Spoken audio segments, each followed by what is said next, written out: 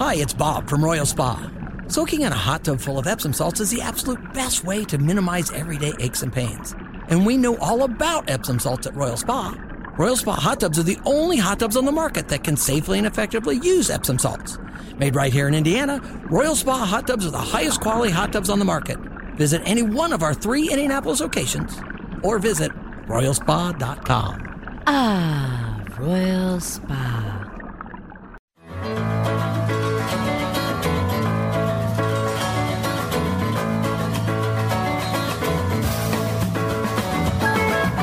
Good morning and welcome to the first day of the WIBC Sunday Magazine Show. We are brought to you by Greg Cooper and Lisa Phillips, real estate consultants with Crossroads Collective at Compass Realty. We just heard from them just a bit ago. Good people, and they'll be back again next week. We talk to them every week for the very latest. They're so full of information. Good stuff. Every week I learn something new. We love them. Even Kylan. And Kylan's going to end up with a house by the time this is all I think over. she will too. Stop. It's a bad habit almost. No. I started looking into them. And I recommend to my friends when they're looking, I'm like, no, go check out the values. Well, they're like your loving aunt and uncle. They're going to look after you. They're going to take good care of you. Yeah. They honest, genuine truth. I agree. So if you know somebody that's looking and you're not or getting ready to sell, tell them about Greg and Lisa because they really are terrific. I'm Terri Stacy. Denny Smith is here too. Good morning, girl. Good morning, Kylan Talley, producing today's show. Hello, hello. We've got an IndyCar race today at Mid-Ohio. Terrifying incident in practice yesterday. Don't know if you saw it. Simon Pagenaud. He was in early morning practice and there was a brake failure at the end of the back straight and it pitched this car into high velocity barrel rolls. There must have been anywhere from, there were 7 up to 9. You stop counting as he just continues. the point leader right now, is he not? It's amazing. Yeah. You know what? I don't know. I think he's a point leader, but my gosh. The amazing part is he walked away. Just walked away from that. Yeah. That race begins today at 1:30, and you can hear it on our sister station, 107.5 The Fan.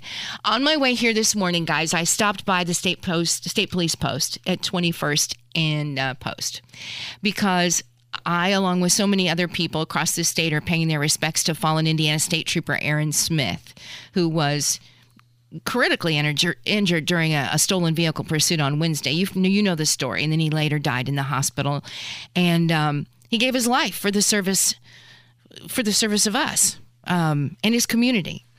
People that don't even know him are honoring by stopping by and seeing his patrol car. And it's when I got there were 2 other state troopers, and they had kids with them, couple kids. He was so young, Terry. So 33 young. years old. And there were lots of. Are you okay, Danny? Oh gosh, well let's get you a drink. There's just flowers and balloons and stuffed animals and everything that are around the Trooper Allen's car. And then these 2 state troopers were placing the black cloth over the windshield. And inside the car, there was a jersey on his seat. Just everybody paying respect. When a state trooper dies, the troopers themselves, the state police, they never leave that man until they send him back home to God. And that's right. It's a very touching thing. In the funeral home, there's always somebody there, sentries, and it's a very formal process of exchanging one for the other. But it's a very heartwarming thing to know that they're honored that way.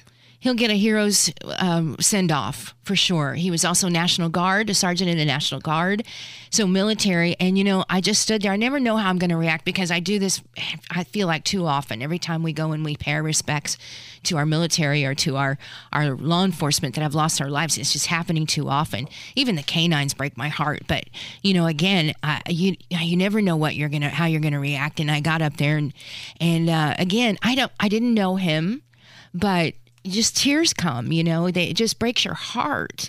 It's incredibly sad. So visitation, I wanted to let you know that visitation will be Thursday from 2 until 8 o'clock at Emmanuel Church in their Greenwood campus. And then the funeral will be Friday from that church. And then the burial will be Friday, as we mentioned, at Crown Hill Cemetery at the Heroes of Public Safety area. So as you can imagine, I know that maybe along that route, when they bring him over to Crown Hill, that you'll see him at some point. It's always touching how citizens react to that. They're very humble. They wait in patience. No cheering, no yelling, but just solemn attention. And given due respect. Due respect. I also want to mention that there's a memorial fund that's been set up in memory of fallen Trooper Smith. You can donate at your nearest Indiana Members Credit Union. Another true hero that has gone too soon. This hour, we're going to talk to another hero. Brigadier General Stuart Goodwin will join us in just a bit. And the War Memorial, by the way, suffered some damage from last week's storms. That was He's been a on whooping. cleanup Have duty. you seen that? I did. Son, that's going to take some broom work. Big old trees that are gone there. But as we get ready for the Independence Day celebration, our neighborhood starts the day with a parade, and I love that too. And I just want to mention that coming up, you're going to talk to that true hero. You had a chance to talk to a true hero. If you ever get a chance to go down to Johnson County, right on the border of Brown County, the Peoga Parade, P-E-O-G-A, down there. They start at one end, and every kid in the neighborhood and every car, they go all the way to the end. Then they drive around, and they do it again. And isn't that the best? It's a 4th of July celebration that we just love to see. I agree. I agree. I love our neighborhood celebrations when it comes to Independence Day. So if you don't have one in your neighborhood, start one. It's really easy to just start one. Put the streamers on your bike and do it yourself. And go. That's and take right. your dog and put him in a wagon and start moving. And I tell you, others will join in because there's nothing like a good old fashioned. And then at the end, cook some hot dogs. It's going to be an awesome Independence Day weather-wise. It looks like it's going to be hot, but it looks like we will be dry. Again, coming up, Denny spoke to a true American hero, Chuck Yeager, on Independence Day just before Chuck passed away at the age of 97 on Pearl Harbor Remembrance Day in 2020. You'll hear that conversation next on 93 WIBC. Whether it's audiobooks or all-time greatest hits, long live listening to your favorites. Learn more about Kisqali Ribociclib 200 milligrams at KISQALI.com and talk to your doctor to see if Kisqali is right for you. Thank you for your service.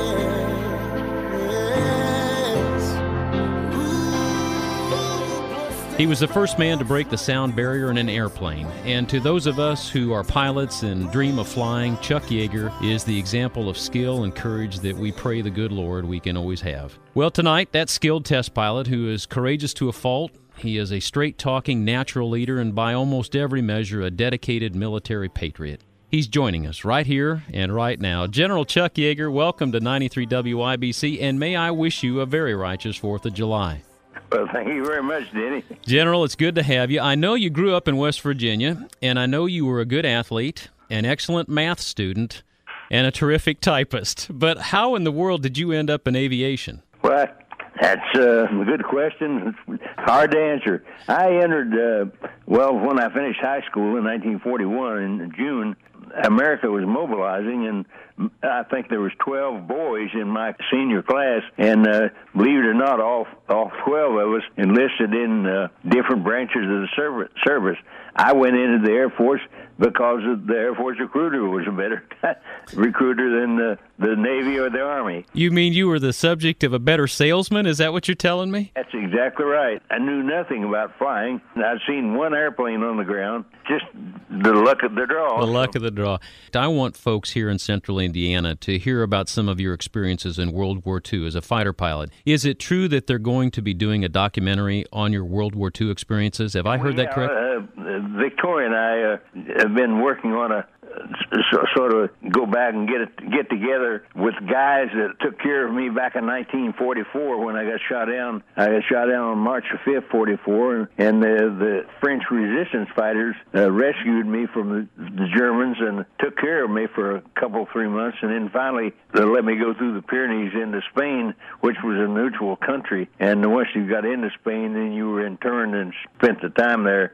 If you look back on it, and Victoria and I have been for the last couple of years going over to France and Spain and visiting with the people that took care of me. And believe it or not, those old guys were 94, 95 years old. You were shot down in France, and I read your handwritten notes from the debriefing. But what goes through your mind when you know your plane is shot up and you're going to crash? Did you have... You can do nothing about it. So you just go ahead and use your survival gear, such as your parachute and your knowledge about escape and evasion. There's not a German in the world can catch a West Virginian in the woods. I like you. I hit the ground after being shot down, and night was coming on, and hung out in the woods. It took me a couple of days to contact the Free Frenchmen, and they finally got me in a camp and took care of me for a couple months. And well, I understand that you came out and you were sort of wielding a pistol at some poor Frenchman who did not speak English. How did that happen? Some of the guys were a little bit arrogant, and they were smart. He said, "If the American pilots are so good, what are you doing to sit here shot down?" and he just did roll with the punches, and I think I was one of the first of 80s that they seen, and also it's very the language is very difficult, and we made out, and I was talented guy. My dad was a natural gas driller, and I used to help him shoot wells, after he drilled a hole in ground 3,000 feet, and they fracture the earth with the explosives. Right. I used to set the fuses with them, and the Maquis were blowing up bridges and railroad tracks that same way. And so I helped them set the fuses, and it worked out pretty good. Now, that's pretty good. Joining me this evening, a real-life American hero, General Chuck Yeager. Now, Chuck, you were met by these freedom fighters in France, and they took pretty good care of you. They sent you over the Pyrenees Mountains, and you went out over the mountains with a fellow by the name of Patterson, as I remember. Yeah, he was a B-24 navigator, is that right? Yeah, something like that. I never knew him too much, but, we were at night, traveling at night, and didn't get to know each other. And we got ambushed. He got shot up, and I drug him across the hills. It was in the winter, and so it was pretty, there wasn't nothing you could do about it. And finally got down and laid him on the road, and the LaGuardia Civil picked him up and took him to the hospital, and I went on down, and finally the American consulate got me out of jail and put me in a hotel and gave him money and clothes, and then I laid on the swimming pools and looked at the gals in their bikinis. It's a hell of a good way to fight a war. Now, Chuck, I'm not going to let you be that humble. I have read the debrief, and not only did he get shot up, it blew off his leg right below the knee. You ended up in triage saving that man's life, and then you drug him up the mountain like he was a wounded animal, put him in a chute that was designed to get logs to a sled chute or something to get him to the bottom of the mountain. You guys ended up in a creek. Chuck, don't be so modest. That was one heck of a burden. That's the way facts of life, and let's take advantage of the opportunities, what's given to you. It worked out okay. Chuck Yeager joins me. He's a general. He was the first man to fly at the speed of sound in an airplane. Now, before we get to that, Chuck, one more thing. When you got back to England, normally they would ship you back if you get shot down. How'd you get back up in the air? When I got back to England, they were going to send me home. I didn't want to come home because I only had 9 missions and shot down one airplane, and had been shot down, and I worked my way up through a bunch of rank guys who were generals. I ended up in General Eisenhower's desk, and he said, "I normally don't look at guys like you, but why in the hell don't you want to go home?" And he was sympathetic about it. He said, "I can't give you permission, but I'll go back to the War Department so I can get permission." And what he knew, that in 8 days, D-Day was coming. And he knew also that on D-Day, the French resistance fighters surfaced as a fighter, as an army. And he said, "Going back to your outfit." And in 8 days, I got a wire. You're cleared to fly combat. I ended up leading the group and shot down 5 109s on that mission, and it worked out pretty good. I guess so. I met General Eisenhower later and led the flight down Pennsylvania Avenue for his funeral. He's really a neat guy. I read the report from one of the flight engineers assigned to you for this sound barrier project, and he described your ability to understanding in a really funny way to me. But now that I know you're from West Virginia, this makes a little bit more sense. He said you sopped up engineering something like bread and soup. He said you didn't. My dad, there was a natural mechanic, and he was a driller and drilled natural gas wells, and I worked on his equipment because it was interesting for me. I was just a very gifted mechanic, and so that helped me all through my career. And the X-1 was a complex high-pressure gas airplane, and it just, it's like I keep saying, it's a fall of the game. So yeah. Hey, is it true that you cracked? Now, I've been reading these reports about Poncho's, a bar, and that you evidently were a frequenter of Poncho's. And is it true that you cracked a couple of ribs? She was a race pilot back in the days of Jackie Cochran and Amelia Earhart. Okay. And she was a good pilot, very good. And she ran a Poncho's Flying Club very near Edwards there. And so we got to know her, and she's a wonderful gal. And we were military test pilots, and we didn't make much money. Well, the civilian test pilots made a lot of money, so Poncho would charge the civilian test pilots double and us nothing. Pretty funny. General Chuck Yeager joins me this evening here on the 4th of July, right here on 93 WIBC. General Yeager, I understand when you broke those ribs, you were horseback riding a couple days before, but you didn't want to tell anybody. Night, it was the day before I broke the sound barrier. We were out racing, and somebody closed the gate, and I didn't see it, and my horse spun in, and I broke a couple of ribs, but it worked out okay. All right, I've got just a couple more questions before I turn you loose here. Take us back to the day you broke the sound barrier. What do you remember about that day? No, really nothing. It's duty. The X-1 was one of about 8 different airplanes that I was flying at the time. And, each one of them had a mission. And our biggest mission was get beyond the speed of sound. And that, what that did, that opened up space to us when we got above Mach 1 and learned how to control the airplane through Mach 1. I read the engineering reports for that. I don't know how you did it. The stabilators, they didn't have them. They were developing them, but you seem to be a natural. God bless you for doing it. Now, you were once stationed over here in Indianapolis at Fort Bend, were you not? Well, if you go back, yes, I was in the Citizens Military Training Camp when I was 15 years old, and that's the first time I was out of West Virginia. And what they did, they take 15-year-old kids and put them with the Army for a couple of months and let them live and train with the Army. I went there when I was 15 and for a couple of months, and then, in fact, the first time I was out of West Virginia. And then the next year I went back again, and it was the best training I think I've ever had. And the Army guys were really, really neat. You've been to Indianapolis twice to drive the pace car. We loved you for that. And you've probably flown every type of fixed wing from propeller to jet. But every pilot has a special aircraft in their heart of hearts, and I'm guessing yours was the P-51. Yeah, without a doubt, it's one of the elite airplanes that come out of World War II. And the reason was that we flew 8-hour missions in that thing, all the way from England to Russia. Those extra tanks, that's right. We could stay with the bombers the whole mission. We didn't have to leave them like the P-47s and P-47s, P-38s did. Well, General Yeager, before I let you go, on behalf of all of us here in Central Indiana, thank you for your service, thank you for your courage, and thank you for your commitment to America. But most of all, thanks for just being an absolute, by-the-stars, normal guy who's a hero for nearly 3 generations. You are humble to a fault, and America loves you, Chuck. Thank you. Thank you very much, Danny. It's good to have you, and God bless you. Yeah, thank you. Oh, my goodness, 11:29. What an honor to have that opportunity to talk to him before he passed away. He was a good guy. Sure I was. Loved the pre-interview was almost as fun as the interview I bet itself. It was. Oh, he's hilarious. What a treasure. You keep that interview forever and ever. There isn't a German alive who can catch a West Virginian boy in the woods. What a line. Hey, coming up on this Independence Day holiday, the 247th birthday of the United States, we've got Brigadier General Stuart Goodwin. He'll join us to talk about being united as a country. You're listening to 93 WIBC. Whether it's audiobooks or all-time greatest hits, long live listening to your favorites. Learn more about Kisqali Ribociclib 200 milligrams at KISQALI.com and talk to your doctor to see if Kisqali is right for you. I'm out here on the front lines, sleep in peace tonight. American soldier.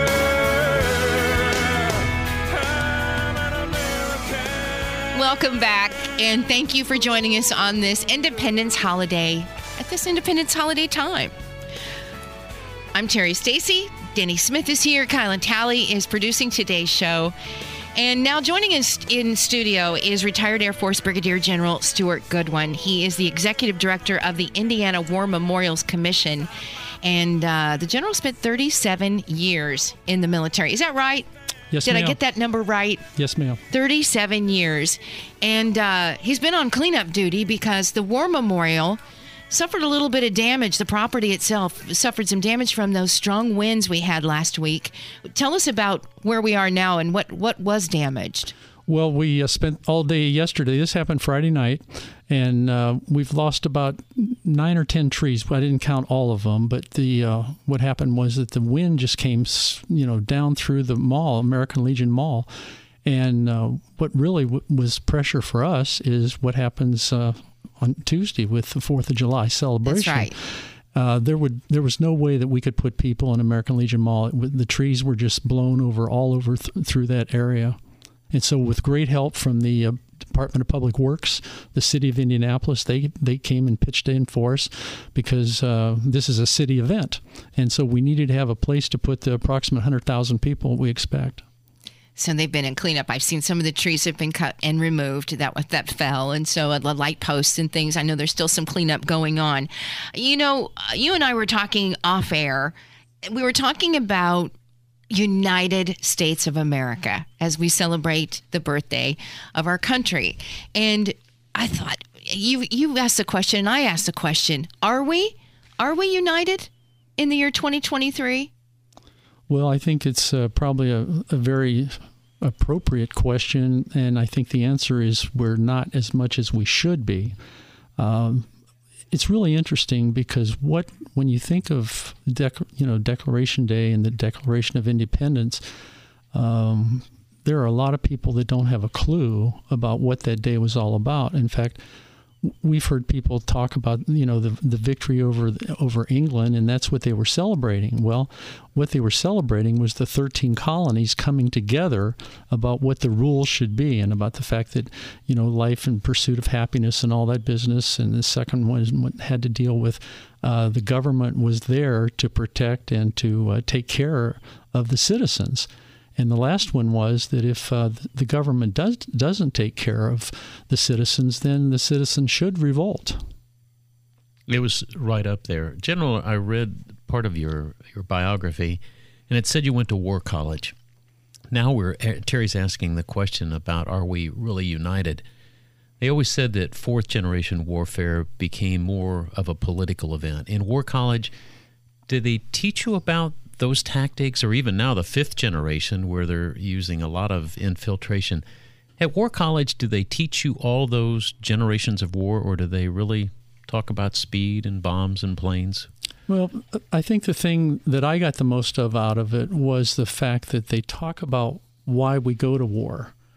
The industrial complex that came out after World War II. I think the other thing is that I took out of it was the fact that both in World War I and in World War II, we weren't involved at the beginning of it. And so what happened was that the Pearl Harbor thing actually tripped a toggle switch for us about the fact that we needed to go and get involved and turn our industrial base to the point where we could be successful. And World War I, at that time, I think we were the 7th or the 10th largest army in the world. And Woodrow Wilson didn't want us to be in the war because I think, first of all, he knew that we weren't ready to go to war. And the other thing was that the population didn't want to go to war. They said, the Atlantic Ocean is between us, and we can't, we don't need to be involved with this war. This is a European war.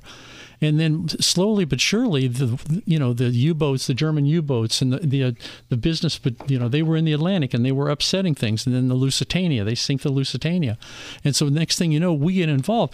But I'll tell you, one of the things, a fact that we talk about every day, is the fact that the history books talk about the United States not being involved in World War I at the very beginning.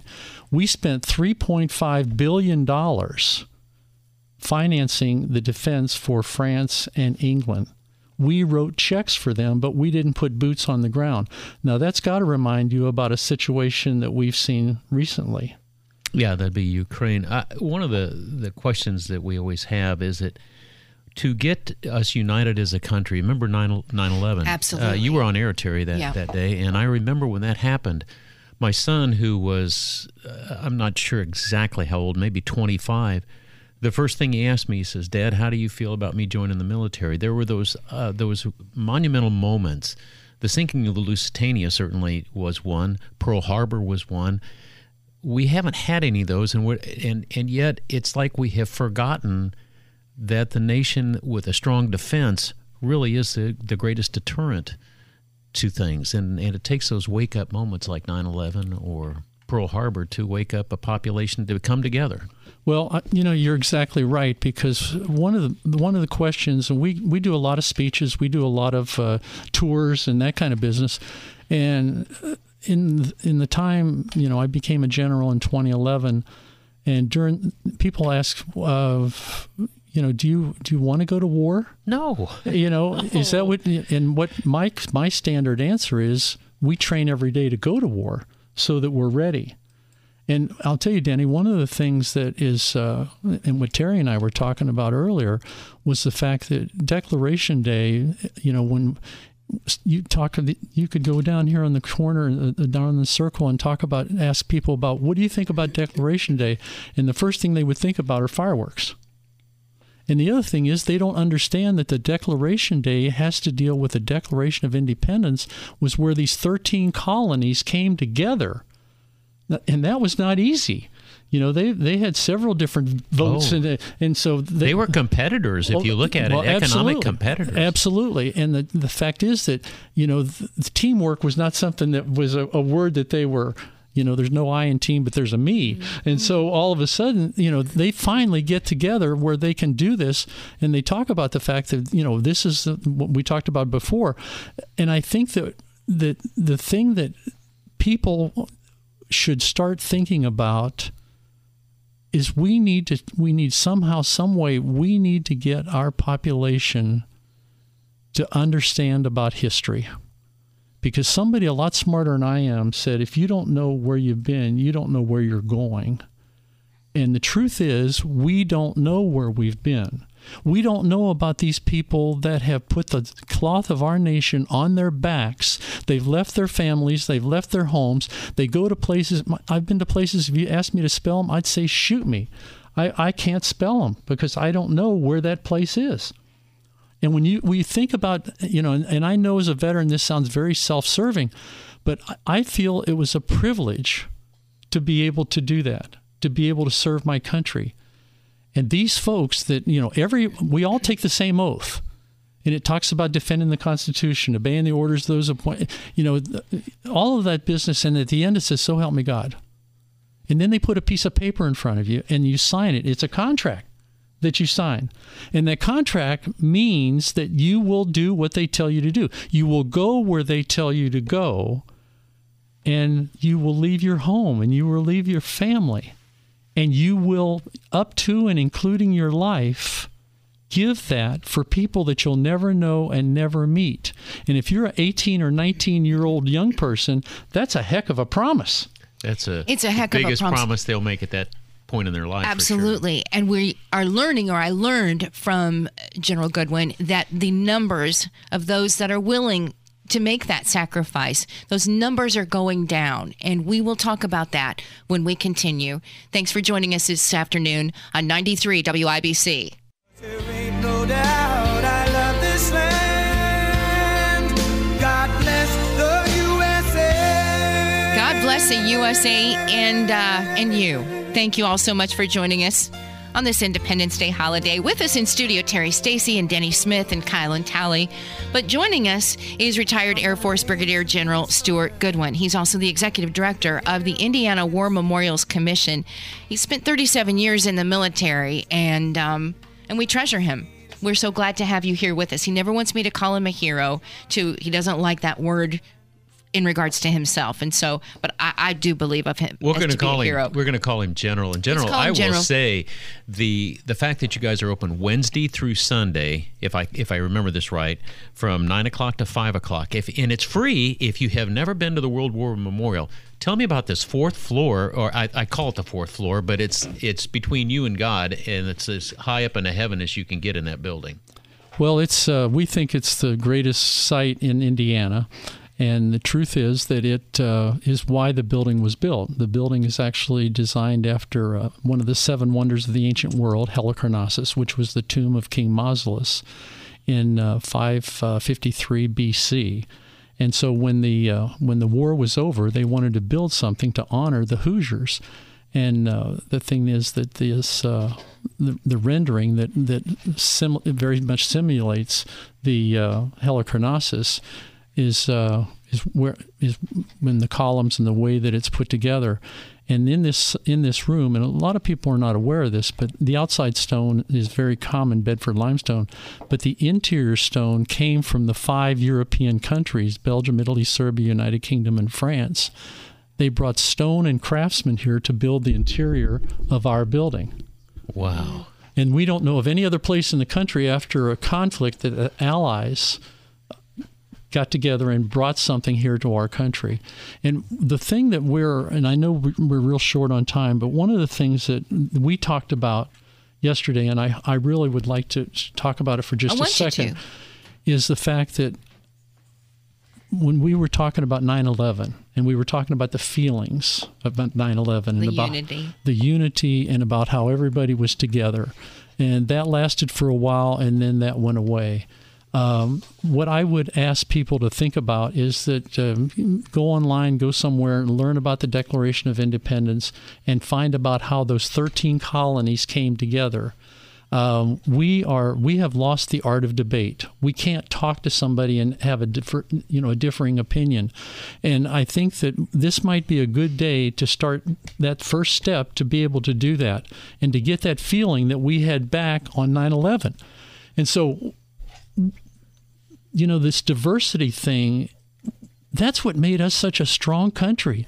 People coming through Ellis Island, they came here, and what they did was that they came here and they assimilated into this culture. I have all the respect for the cultures that they came from, but to make that trip and to come here, and we say it all the time, we need to be Americans first. Because if we're not, our country is not going to survive. It doesn't matter how strong the military it is. What's going to happen is it's people. It's people that are going to make this society and this country last. And so what we need to do is that we need to keep those diversity thoughts and where we came from and that kind of business. But what we need to do is that we need to think about being Americans. And if we have a difference of opinion, which is going to happen, don't just stop talking to that person or hate that person. Sit down with them and try to figure out where the compromise is. When you think about all the people that have put the cloth of our nation on their backs to build what we have today, freedom of speech, freedom of religion, we have all of these rights that we take for granted. And what we need to do is we need to stop and we need to think about if we want to continue to live in this society the way we live today, we're going to have to change. We're going to have to go back to the founding fathers. We're going to have to, why did they do it and why did they do it that way and why did it last so many years? Because it's a good system. Now, is it perfect? No, it's not. No system is perfect. But I got to tell you, it's the best system that we know about, and it's lasted this long. And so get in your history books, get out there, read about it. When you see a veteran, stop them, ask them, ask them. We don't like anything more than to know that the people that are the citizens of our country, that they're behind us, that they care about. It makes those lonely nights. It makes it when you're in a bad situation, when you think about the fact that there are people behind you. We didn't have that in Korea. We didn't have that in Vietnam. In a lot of places, we didn't have it with Afghanistan and Iraq. And so what happens is, I don't think they understand about the power that they have to make sure that their country is going to be protected. Because they go through an awful lot. And really what we're asking for is to have our people behind us. General, Kylin, and Terri, this is the glue that holds America together. It is. And they won't be here forever. That's the thing. When we finally figure out who is benefiting from keeping us separated, once we throw that off, and the American people, they love the veterans. They love their police force. They love their firefighters and first responders. General, I hope we can deliver on that. I hope we do too. Do you have hope?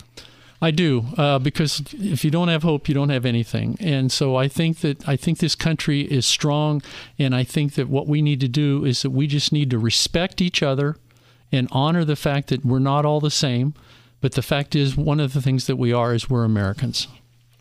We got to learn to debate again. Yeah, we have to learn to work listen. It out. And shut up when somebody else is talking and just truly listen to what they're saying. The diversity, that divisiveness between us and that hatred and anger. I had a neighbor boy that always fought with his brother. And when his mom tried to get him to work it out, she'd put one on the inside cleaning a window and one on the outside cleaning the window. and she lifted up the window so they could talk to one another, but they had to face each other and they had to get the window clean, and that's probably what it's going to take for all of us. I remember growing up, Mom would say, God gave you 2 ears and 1 mouth. Think about it.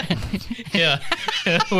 Well played, General. I did have to think about it for just a second. I was thinking, played. okay, yeah, 2 ears and 1 mouth. Bless your heart.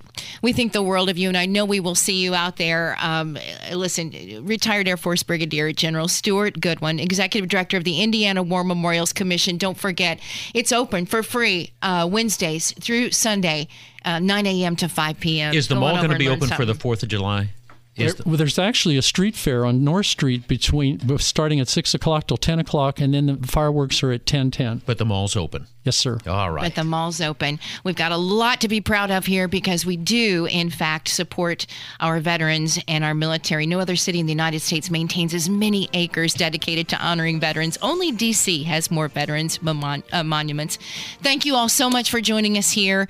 Thank you, Brigadier General Stuart Goodwin. Denny Smith. Everybody be safe, and we'll talk to you soon. You're listening to 93 WIBC.